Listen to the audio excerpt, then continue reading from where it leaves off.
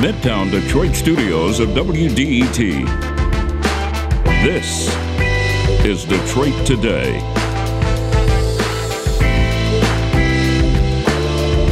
Governor Gretchen Whitmer is set to deliver the first State of the State of her second term in office, and she has some really big plans to lay out. We're going to talk with two journalists who cover Lansing, Zach Gorchow of Gongwer and Emily Lawler of the Detroit Free Press, and then we'll hear from Ruth Johnson, a Republican former Secretary of State who now represents Michigan's 24th State Senate District. That's next on Detroit Today, but first the news from NPR.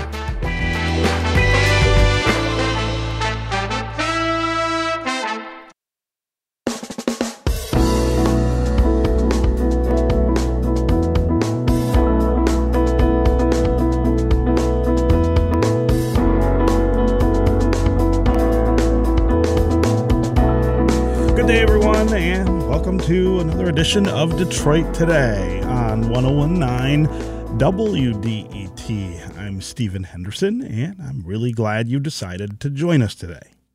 This evening at 7 p.m., Governor Gretchen Whitmer will deliver what will be her fifth State of the State address and the first of her second term in Lansing, which we will broadcast right here on 101.9 WDET. In the speech, Governor Whitmer is expected to reveal her plans for Michigan's economy and infrastructure while also addressing how she wants to make Michigan more competitive in the labor market and protect fundamental rights here in our state. This will be her first address with Democrats holding majorities in both the State House and the Senate, which means the plan she lays out may have real teeth. They may have a real chance of becoming law, as Democrats have a unique opportunity to realize the governor's agenda. But what specifically do we think she should propose or will propose? Are there any proposals that will get done in a bipartisan manner? And for those that can't, will she have buy-in from enough members of her own party to accomplish her goals? These are the big questions that are kind of hanging over the state capitol today in Lansing as the governor prepares to deliver her speech and as Democrats just get started really trying to manage the legislature in Lansing for the first time in almost 40 years. And that's where we begin the conversation today. We want to talk about what the governor is expected to say, the plans she is expected to lay out, and how this all fits into the narrative of Democratic control, which is just off to a new start in Lansing here in 2023. We would love to hear from you, our listeners, about what you're expecting to hear from the governor when she speaks today. What kinds of things do you think should be on her agenda? What kinds of things do you think are realistic goals for her to set for Democrats who have control of the legislature? Are there things that you would rather the governor not talk about or not put on the table at this time? Things that you may think maybe should be later into the year or later into the terms in which Democrats will have control in Lansing. Give us a sense of what you're anticipating as the governor gets ready to give this speech. 313-577-1019 is the number here on the phones. That's 313-577-1019. You can also go to Twitter and hashtag Detroit Today, and we'll work you into the conversation that way. A little later in the show, we are going to be joined by State Senator Ruth Johnson, who's a Republican who represents Michigan's 24th State Senate District. She was also a former two-term Michigan Secretary of State, you may remember. But first, we want to talk more specifically with some of the journalists who are getting ready to listen to the governor's speech in Lansing. Zach Gorchow is the publisher and executive editor of the Gongwer News Service in Lansing. Zach, welcome back to Detroit Today. Hey, great to be here, Stephen. Also with us is Emily Lawler. She is the state politics and government editor at the Detroit Free Press. Emily, welcome back to Detroit Today. Thanks for having me. Okay, so let's start with what we expect to hear from Governor Whitmer this evening. Zach, what are you anticipating? Well, I think she has put out, and her administration has put out, I think the meat of the speech in terms of the proposals in advance, which is a time-tested, tactic by governors, so that they get kind of a week's worth of publicity as opposed to one night. So I think we're going to see, for the first time in her governorship, a very policy-laden speech in terms of the proposals she would like the legislature to act on. It's not that she didn't try that in the past, but with the Republican legislature, there was not a lot, that was going to be there was a lot that were non-starters that she was advocating in the past, whereas now, as you mentioned, with the Democratic legislature, there's a clear runway. And so I think we're going to hear proposals for things like funding for law enforcement, universal preschool, tax relief, targeted tax relief, tutoring, and so forth. But I think overall, you're going to hear the governor say something along the lines of, the voters spoke, and now is our chance to act. Emily, is that along the lines of what you're expecting as well? And try to sort of put this also in the context of what's going on in Lansing, which is new for all of us, this idea of Democrats being in control of the legislature. Yeah, I think that the two biggest things is going to be the targeted tax relief that Zach mentioned. So the earned income tax credit, or I believe they're rebranding it as the working families tax credit or something along those lines, is certainly up for discussion already by Republicans and Democrats. And then also the, retirement tax changes that under Snyder's governorship, they had repealed an exemption for some retirement income on pensions.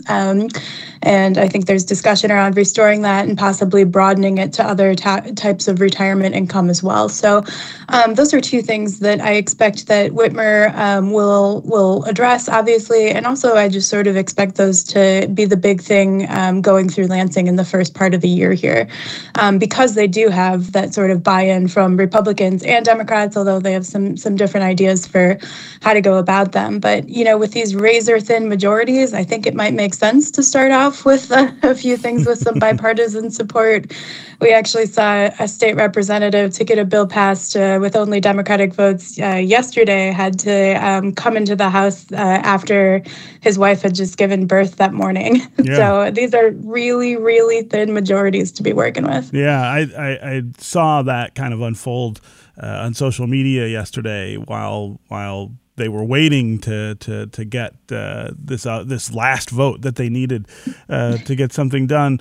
Give me a sense of whether you feel like Republicans will push that early, Emily, and really force Democrats to have everybody there in order to get the votes so that they can get things done, or is there this opportunity for bipartisanship where you could get Republican votes for a few things? I was a little disappointed, I guess, to see so early yesterday something like what happened, where you needed this last Democratic vote for something that I don't think should have required just all partisan participation.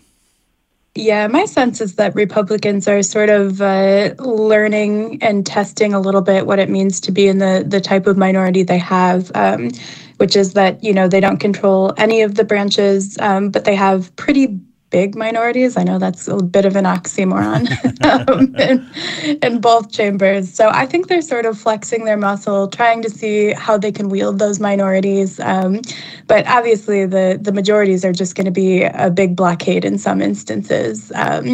But I wouldn't be surprised if we started out or tried to start out on a pretty bipartisan note in Lansing, just because I think that would behoove both parties, really. I think Republicans could get more of what they wanted that way, and Democrats would have to work, less hard to keep every single member online on the same page, and from having a personal life in some instances, I guess, to get every single vote there in person. Yeah. Zach, I want to talk about the pre-K proposal that we expect to be part of the governor's speech tonight. This is an issue that we've been working on in Michigan for some time. The phrase pre-K for all is the phrase that they're using now.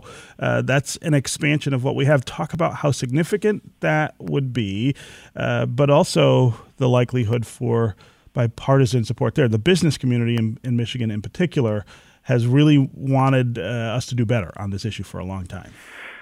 Right. So Michigan has something called the Great Start Readiness Program. It's existed, I believe, going back to the 80s, but was quite limited early on. And the key limiting factor is income. Right now, to be eligible for it, your household income has to be less than 250% of the federal poverty level. But this has been a program that's been expanded quite a bit in the last decade. There used to be a much more limited number of slots available in each county, and that has been boosted to the point now where counties aren't even filling all the available slots. But there's still been this cap that, if your household income is more than 250% of the federal poverty level, you're not eligible. And this is a program for 4-year-olds strictly, I should mention. So what it sounds like the governor will propose is getting rid of the income limit, and that this is available for anybody. Mm-hmm. Putting it under the idea of trying to lower costs for families, that everybody knows, certainly with a child knows the cost of daycare is quite high. And this would be free, and as opposed to the many thousands of dollars that many parents are paying for daycare. So it would be quite significant. A lot will depend on how much additional money is put into the program. I believe the current expenditures are somewhere in the neighborhood of $400 to $450 million. Hopefully I'm not too far off, but I think I'm in the ballpark there. So you have to, one, increase the funding so that there's enough agencies and staff to support this mission. And then two, maybe as critically, you have to hope that there's enough people out there to be hired to provide this service. And then there's a roughly somewhere in the neighborhood of 100 to 120,000 4-year-olds in the state of Michigan. You have to get the word out, which has been an issue since the program was expanded, that there's a belief that not all parents who are eligible know that it exists. So it could be quite significant, but a lot will come down to the implementation. Yeah. Emily, as Zach mentioned, this is a little about money and how much is going to be put into the program. Money is kind of swimming around in Lansing in a way that it hasn't before, at least not in any of our recent memories. Talk about the opportunity to use that money for things like expanded pre-K for all, which would really be a change to what we're doing. Yeah, so we're sitting on a pile of money right now that's pretty unprecedented, at least in my time covering state budgets. But the state's got, I think, up to $9 billion still just sort of sitting unallocated and unspoken for. So I think that, it looks like Whitmer's got plans to spend at least a substantial part of that money between the free pre-K program for 4-year-olds we were just talking about, and then just putting money back in people's pockets. I mean, it's not a secret that this is a tough economic time right now, and that a lot of people are feeling pinched in ways that they didn't a year or 2 years or 3 years ago. So, those targeted tax cuts like the earned income tax and the retirement tax are certainly things that would cost the state indirectly. It's not as if we're putting money into them, but we'd be collecting less money. And then same with sort of a big thing that I don't expect to be addressed at State of the State, which is that there's a statutory income tax rollback that fiscal experts expect to be triggered, where that would take the state income tax from 4.25% down to 4.05%, which would also, again, just mean less money coming into the state.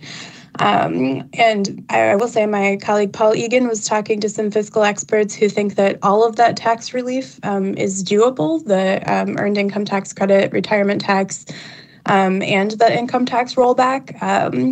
But I think that's something that the number crunchers will be trying to figure out, and puts a lot of emphasis, too, on Governor Whitmer's budget address, which is slated to happen in February. Yeah. Of course, that is always close on the heels of the state address, and that's where kind of brass tacks gets done in terms of what you're actually planning to do and spend money on. This is Detroit Today on 101.9 WDET. I'm Stephen Henderson, and I'm really glad you've joined us. I've got two great guests right now talking about Governor Gretchen Whitmer's State of the State address, which will take place today and will air at 7 p.m. right here on 101.9 WDET. Zach Gorchow is the publisher and executive editor of the Gongwar News Service in Lansing. Emily Lawler is a state politics and government editor at the Detroit Free Press. We want to hear from you as well during this conversation. Give us a sense of what you anticipate in Governor Gretchen Whitmer's fifth State of the State, her first in her second term, and her first with Democrats controlling both houses of the state legislature for the first time in about 40 years. What kinds of things are you anticipating from not only the speech, but also from this administration as it takes office for a second term with much more power than it had just a few months ago? What kinds of things do you think should be high on their agenda? 313-577-1019 is the number here on the phones. That's 313-577-1019. You can also go to Twitter and hashtag us, and we can include you that way.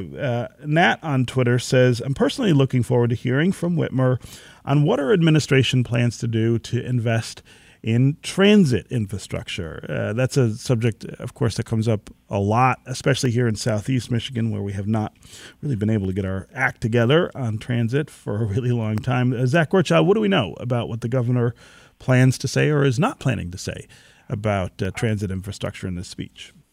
I don't expect her to talk about transit or transportation very much at all.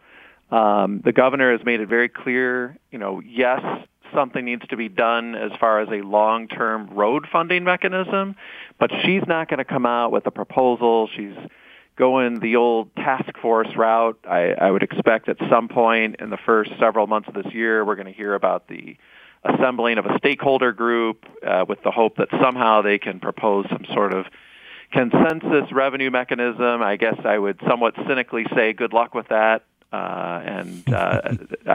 There's two subjects that, at least based on what I'm hearing and expecting, I don't expect to hear a lot of attention to. And, one is the transportation and transit, the other is healthcare. Those don't seem to be a major focus of the State of the State speech. But as you and Emily were discussing, the budget address is coming in the first half of February. And, there might be some more, interesting and, information about those topics in that. Mm-hmm. Okay, we're going to take a quick break, and when we come back, we'll continue this conversation with Zach Gorchow and Emily Lawler. We'll also continue to hear from you on the phones and on social media. 313-577-1019 is the number. Call and tell us what you'd like to hear from Governor Whitmer, either in the State of the State tonight or in her budget address in a few weeks, the things that you would put on her list of priorities. You can also go to Twitter and hashtag us, and we'll include you in the conversation that way. We'll be right back with more Detroit Today.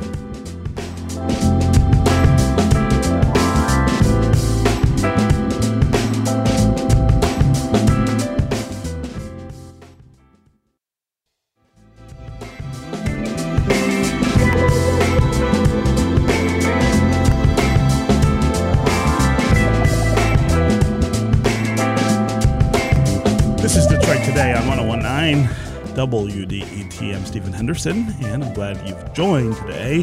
Today is the day that Governor Gretchen Whitmer in Lansing will deliver her fifth State of the State address, her first of her second term. She will deliver it to a legislature that is controlled entirely by Democrats. They have majorities in both the state Senate and the state House for the first time in a really long time. We're talking about what she will ask them for, what she will talk about in terms of her agenda for the legislature as we get started in 2023. We have two great guests with us. Zach Gorchow is the publisher and executive editor of the Gongwer News Service in Lansing. Emily Lawler is the state politics and government editor at the Detroit Free Press. They will be both, of course, be covering Governor Whitmer's speech. In a little bit, we are going to be joined by State Senator Ruth Johnson. She's a Republican who represents Michigan's 24th State Senate District, also was a two-term Michigan Secretary of State. We're going to ask her about the Michigan GOP's plan for the new term, this new role that they are assuming as a minority in both the Senate and the House, but also ask her what she anticipates in terms of the governor's speech and the opportunity to get things done as we get started in 2023.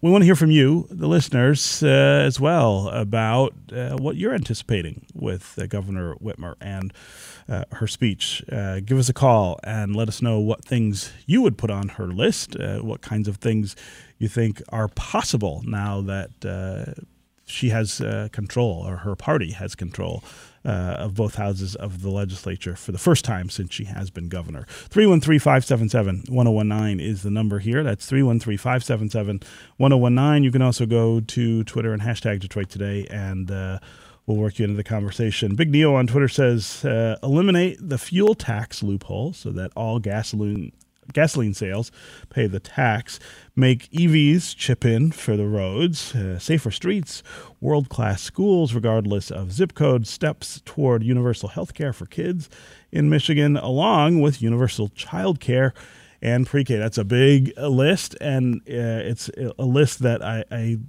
am somewhat familiar with at this point, given the anticipation that lots of Democrats or liberal interests have with Democrats getting control in Lansing. Emily, that is one of the challenges, is the expectation that's pent up, I think, in the state among Democrats and other liberal interests about the opportunity to do things differently and maybe roll back things that Republican administrations and legislatures had done. But Big Neo's list is very large and long, and it seems as though that might not be within grasp. Yeah, I mean, certainly there's no shortage of ideas. I think that what they have to prioritize is strategy and figuring out where they spend the political capital earliest and where they might sit a little bit and see if they let things marinate and sort of what they get to sort of further down the road. So I think that, certainly some of that list we'll hear about. We talked a little bit about the free pre-K kindergarten for all 4-year-olds. I think certainly that'll be on the list. As Zach said, I wouldn't expect to hear much about roads or healthcare. I know I put income tax on the list of things we might not hear much about. Mm-hmm. And I would also put right to work on that list. That's a really big political lift that the governor didn't address in her inauguration speech. And I'd be sort of surprised if she addresses it here in this State of the State address. Yeah. Let's go to Frank in Livonia. Frank, what's on your mind today? Hey, good morning, Stephen. I think especially about these, toll roads and, our whole taxing system, federal and state, but it's really based on these behavioral type things, and we're getting sharper and sharper focuses on particular people doing particular behavior. And the road thing that they're proposing is a really good example of, when we drive our cars, it's either to work or to go buy something, and it's economic behavior generally. It supports the entire economy. So the taxes, and I think I wrote a letter to Bridge Magazine about this, but, the taxes should reflect, how the money is being used, and it goes out across the wider economy. And, constitutionally, we're supposed to be, equal protection and equal access and, all this kind of stuff. And it just seems like our tax code is just getting further and further away from that. So I would rather see something like we just go to a general, I wouldn't even call it a tax. I would call it a transaction fee. It could be progressive by the size of the transaction. And, no more subsidies, no more, tax credits for this, for that, and the other thing. Frank, that's a really interesting take on the way we do things here from a tax perspective in Michigan, and it's an interesting idea to go in a different direction. Zach Gorchow, I've seen a couple things about taxes and fees in recent weeks that I thought were kind of interesting. One was this idea of toll roads, which comes up every once in a while here in Michigan and never seems to get very far. But there's new discussion, I guess, about whether toll roads would help with stabilizing revenue. But then also Frank's question about tax credits. One of the tax credits that the governor plans to expand is the earned income tax credit. But then you've also got massive tax credits going to businesses and developers, especially here in Southeast Michigan. We're about to debate this $800 million subsidy for the Illich's new development district. How much focus do you expect this administration might have, Zach, on the idea of changing the tax structure, changing the way that we make sure that there's enough revenue to do the things that we need to do? Well, that's a big question. Former Governor Snyder would be very sad to hear your caller's comments. His whole mission was to get rid of tax credits and to make the tax code, in his words, simple, fair, and efficient. Now, by the end of his administration, I think he would even acknowledge that maybe things have gone too far, and certainly the business community felt that his tax structure that he put in place did not give the state the tools it needed to compete for large businesses. But the state now no longer is really in the business of awarding big tax credits. It does dole out cash incentives, one-time cash incentives, but the days of the state giving somebody a large tax credit that lasts for 30 years are over. Now, there are still some legacy tax credits, and that might be what he was referencing, that are going to take almost another decade to come off the books. I don't see tax structure reform as really being on the agenda here for this Democratic legislature. And I think a big part of the reason why is money is so flush. Usually you hear discussion about tax structure reform when times are tight and revenue is down and, okay, we need to take a look at, is the tax code fair? Is it being applied right? Do we need to make changes?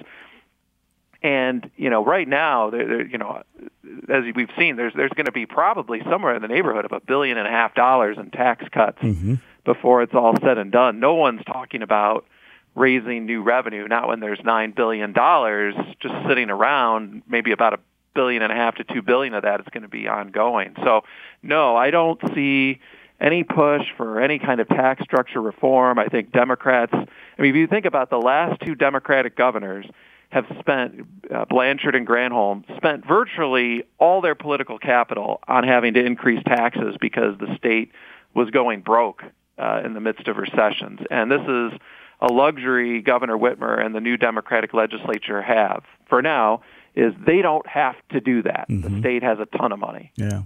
Emily, I want to talk a little more about the earned income tax credit, which Zach invoked the ideas and agendas of Governor Rick Snyder, who rolled that back as part of his distaste for things like tax credits. This is very high on Democrats and liberals' agenda to re-expand it. It's something that the governor has said she wants to do early, and it is one of those things that will return some money to, especially the sort of needier citizens here in the state that Republicans took away from them.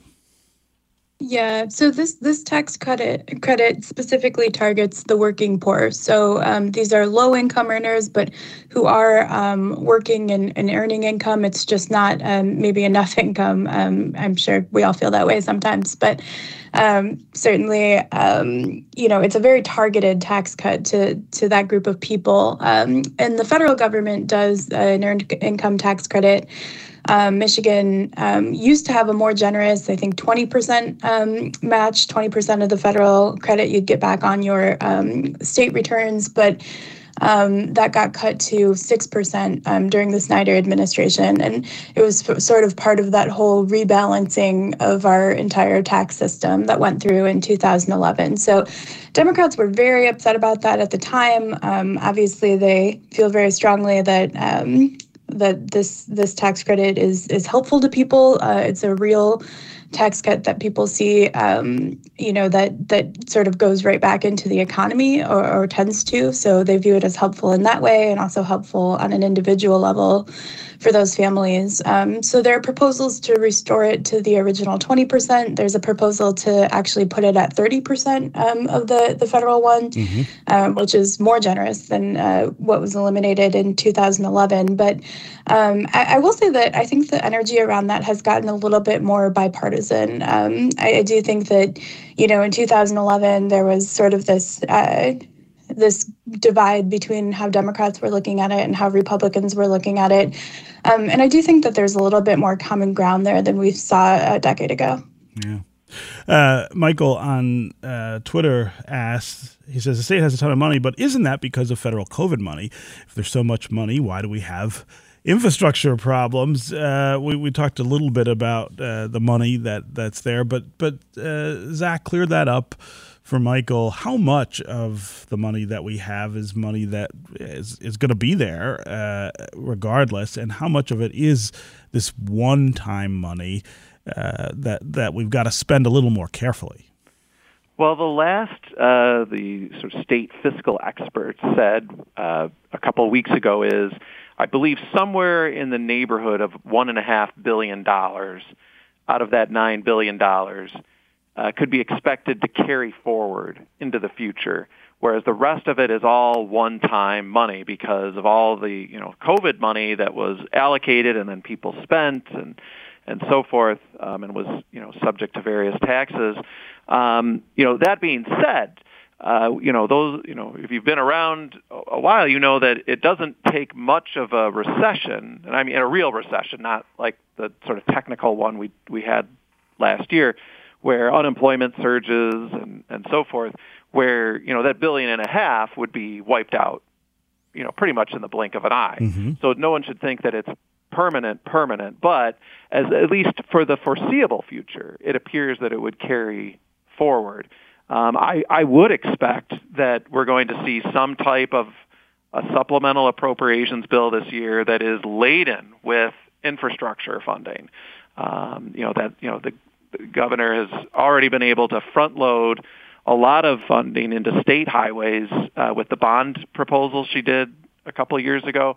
But the real problem that I think a lot of people are talking about is the local roads, the locally owned roads. They did not benefit from the bond issue. And I have to think there is going to be a big push for some type of a package to get some money into the local roads with this huge surplus. Yeah. Jake on Twitter, and we should say it's Jake Neer, who used to be a producer here at Detroit Today and also covered Lansing for a long time. He says it'll be interesting to see what happens with bipartisan transparency initiatives that have languished for years and years now that Dems have slim majorities. Emily, I'll give you the first crack at responding to that. That has gone on for some time. I wonder if the switch in power makes some of that a little better, I guess, a little easier to resolve. Good question, Jake. And I see you're holding the torch for us, because I guess that is sort of on my list of things I don't expect to come up at the State of the State as well. But I wish it would. I think that's a really good discussion. Well, and we should say this is a governor who promised a lot of transparency or more, and we are still waiting for some of that to be. Yeah, and it was sort of a legislative blockade that has always stopped this transparency legislation in the past. So I do think that there's some potential that with Democrats in charge, that sort of artificial blockade will be removed. I say artificial because there was always a sense that if you put that on the floor, most people would vote for it. In fact, it passed the House by wide margins and just never came up in the Senate last session. And, the majority controls what comes up on the floor. So I do think that there's a little bit more momentum on an issue like that, and a little bit more possibility that it could come up and, actually get that vote where it would be expected to pass. I think it's politically difficult for really any lawmaker to vote against opening their own books. Certainly they can do it, but it requires a little bit of finessing and explanation.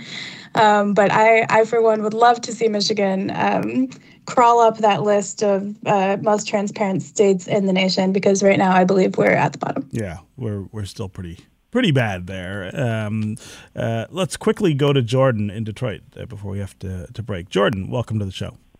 Hey, thank you. I was wondering, what are the governor's plans, if any, to address the housing crisis? I live and work in a community that houses unhoused people who are in transition, and most of them would say that this has gotten much worse since the pandemic, and also they go all the way back to when the mental hospitals were closed under Engler. And so, I'm just wondering if your guests could comment on that and what we can do to prevent more people from dying out in the cold. Yeah, great question, Jordan. Zach, I'll give you first crack at that. So I don't know that we're going to hear specifics tonight, but I think there might be some type of broad overture, and probably the best way I can put it is the Democrats in the legislature now in the majority have elevated housing as an issue. And the way they did that is they created a special subcommittee for it in the House, and they made it part of a regular committee in the Senate. So the Human Services Committee became the Housing and Human Services Committee. So it appears to be front of mind for the Democrats in the legislature, and the governor began really directing her administration to do more with this last year. But what form this all takes, what policies are proposed, that's very unclear right now. Yeah. Okay. Zach Gorchow, Emily Lawler, we look forward to your coverage of Governor Whitmer's speech tonight, but thanks so much for joining us here on Detroit Today. Great to be with you. Thanks for having us. Yeah. And a reminder that Governor Whitmer's State of the State address will air at 7 p.m. here on 101.9 WDET. We're going to take another quick break, and when we come back, we're going to be joined by State Senator Ruth Johnson, who is a Republican who represents Michigan's 24th State Senate District. She was also a two-term Michigan Secretary of State. Stay with us for more Detroit Today.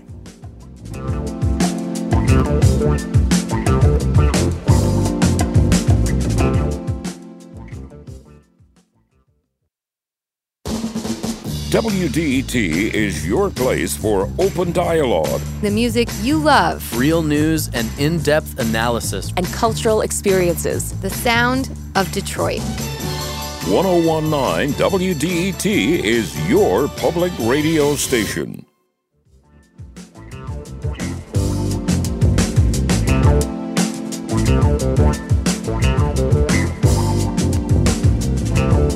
This is Detroit Today on 101.9 WDET. I'm Stephen Henderson, and I'm glad you decided to join us.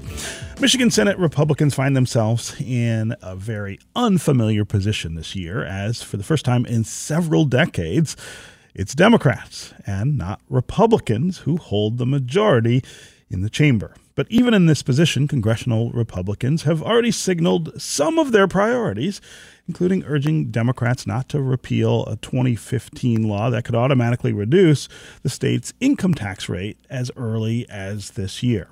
But What do Republicans plan to do now that they're in the minority in this state and in the legislature? What are their highest priority items? What are the areas where they might agree and share power in some way with Democrats in Lansing to get some things done? That's where we want to continue the conversation here on Detroit Today, and we've got a great guest to help us do it.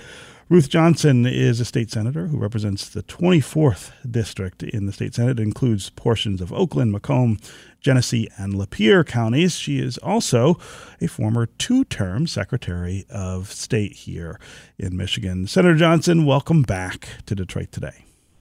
Thank you, Stephen. It's great to be here. So I want to start with the state of the state, which the governor will deliver today. If you had to sort of anticipate a reaction, I guess, to the things that the governor's going to say, what would it be? What do you like about what she is likely to say?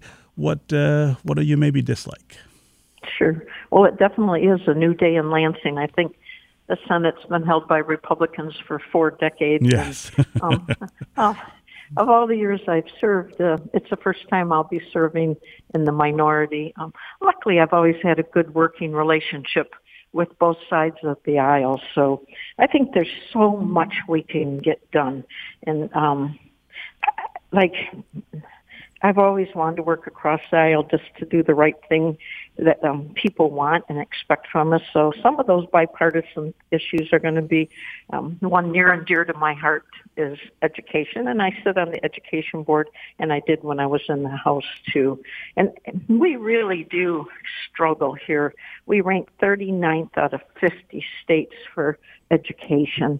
And that's really hurt us in so many ways, and the kids too. They deserve better. So it's just we need to keep giving our students and teachers and parents the tools that they need to recover from COVID with all the shutdowns. And we need to focus on reading. It's so important that our kids have good reading skills. And so we need to first get the kids diagnosed if they have a reading disability, such as dyslexia, so that we can right away do the right interventions early, not later. And I know some of my Republican colleagues don't agree with me on this, but I think you don't hold a student back unless you absolutely have to, and you certainly don't just because they have problem reading in 3rd grade before you make sure that you have it diagnosed and addressed. You need to get tutoring that supports those kids and that skill. And I think it really harms them socially when you separate them from their peers. Sure. And there's a stigma to it if you do that. And if you look at it on the economic side, it costs 3 times more to hold a kid back when you can tutor them. So I'm looking forward to the Education Committee. And another one is school safety that I think we can work on, largely bipartisan. And I represent Oxford now, and I have represented Brandon Township since 1989. But unfortunately, that's where a 14-year-old shooting victim, Hannah St. Juliana, was from. So that's the worst thing I can ever imagine as a parent myself. And in recent days, we've seen so many other examples of tragedies in our country. So that's something going on in our society. I know the governor will have some proposals in terms of background checks and safe storage of firearms, and we'll look at those. But I can tell you there's something deeper going on here, and we need to get a handle on that. We've been working with the family of Tate Meyer, who was another victim of the Oxford shooting. Oxford, and they started a foundation in his honor called 42 Strong, which was his jersey number on the football team. So they're doing a pilot program that I'm really impressed with. I think that they're hoping that what they come up with will be a model for schools across the state and country to identify kids who might be isolated and then match them up with peer mentors who can that are trained to help them. And it's just so sad that a study was found that 37% of kids in this country felt lonely persistently. That's not even including the kids who felt it sometimes or even often. And that was done in 2019, pre-COVID, which COVID's only made things worse. So almost 4 in 10 kids in our country feel lonely and isolated all the time. It's up 97% between 2012 and 2019. And there's a lot of studies looking at the rise of social media. And like I said before, it's even higher today after the pandemic and everything our kids have gone through. So helping our kids is certainly bipartisan, so we need to do that. So I want to talk about some specific proposals then that we've got the governor putting forward. What about universal pre-K? Is that something that you think you could support? Is that something that you expect other Republican members of the legislature to get behind? I think we have to look at all the proposals. Michigan cannot be ranked in the bottom of the United States for education. And I don't know of anything that's more important.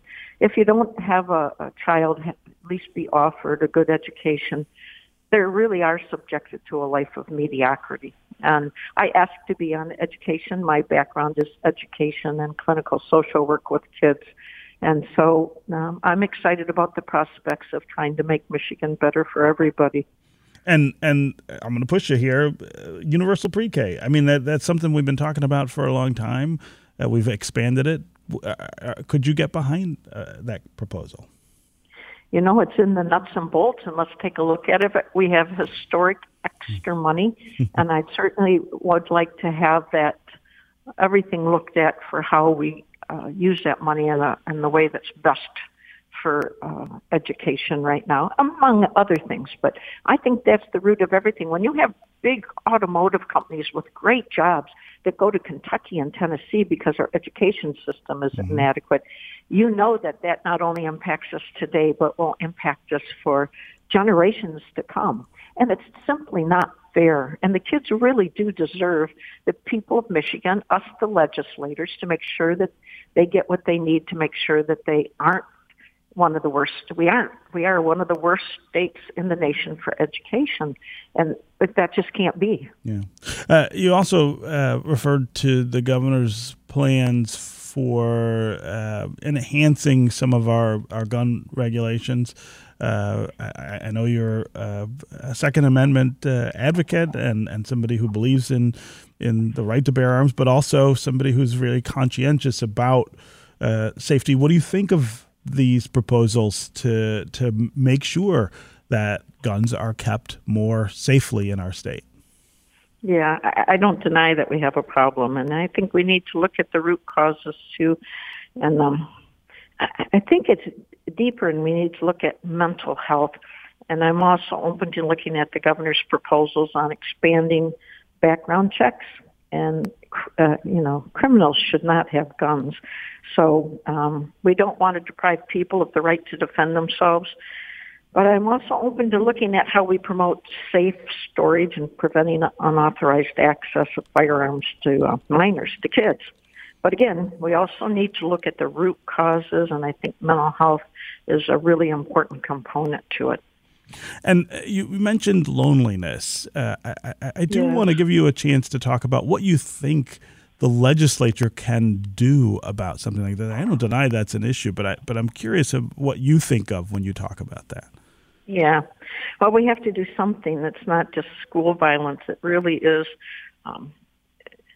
depression. It's suicide. It's really suffering, and we need to address it. And I can't come up with a quick answer to you. And what I look forward to is open dialogue, getting people involved in the community and talking about what we need to do and how we need to do it. It's kind of like a puzzle. It has so many different pieces. You can't just stick one in. Otherwise, it will have been done someplace in America or someplace in the world already. I think it's many different parts. But being a clinician, I know that we've never seen such depression, and we've never seen so much suicide. And those are things that we need to take care of in any way we can that we know that statistically will help our kids. Yeah. Okay, State Senator Ruth Johnson, always great to talk with you, and thanks so much for joining us as we anticipate the governor's State of the State address. Yes. Thank you so much, Stephen. You have a great day and be careful driving. Yeah, you too. Okay, that is going to do it for us today. Tune in tomorrow when we are going to recap the most important takeaways from this evening's State of the State address. Plus, take a look at money in politics and how it affects legislation. Also, we've got two MacArthur Award winners on Friday as guests, and that's going to be a really interesting conversation about the criminal justice system and the way we want to and are trying to reform it. That'll cap a really great week of shows here on Detroit Today. Detroit Today is produced by Sam Corey and Nick Austin. The technical engineer and director is Matthew Trevethan, and Detroit Today's music is created by Sam Bobian and Will Sessions. Be careful out there in the weather as we anticipate another snowstorm, only the second snowstorm really of the season. And remember that at 7 p.m. today, WDET will broadcast Governor Gretchen Whitmer's State of the State address. Thanks so much for joining us, and we will talk again tomorrow. This is 101.9 WDET-FM, Detroit's NPR station, your connection to news, music, and conversation.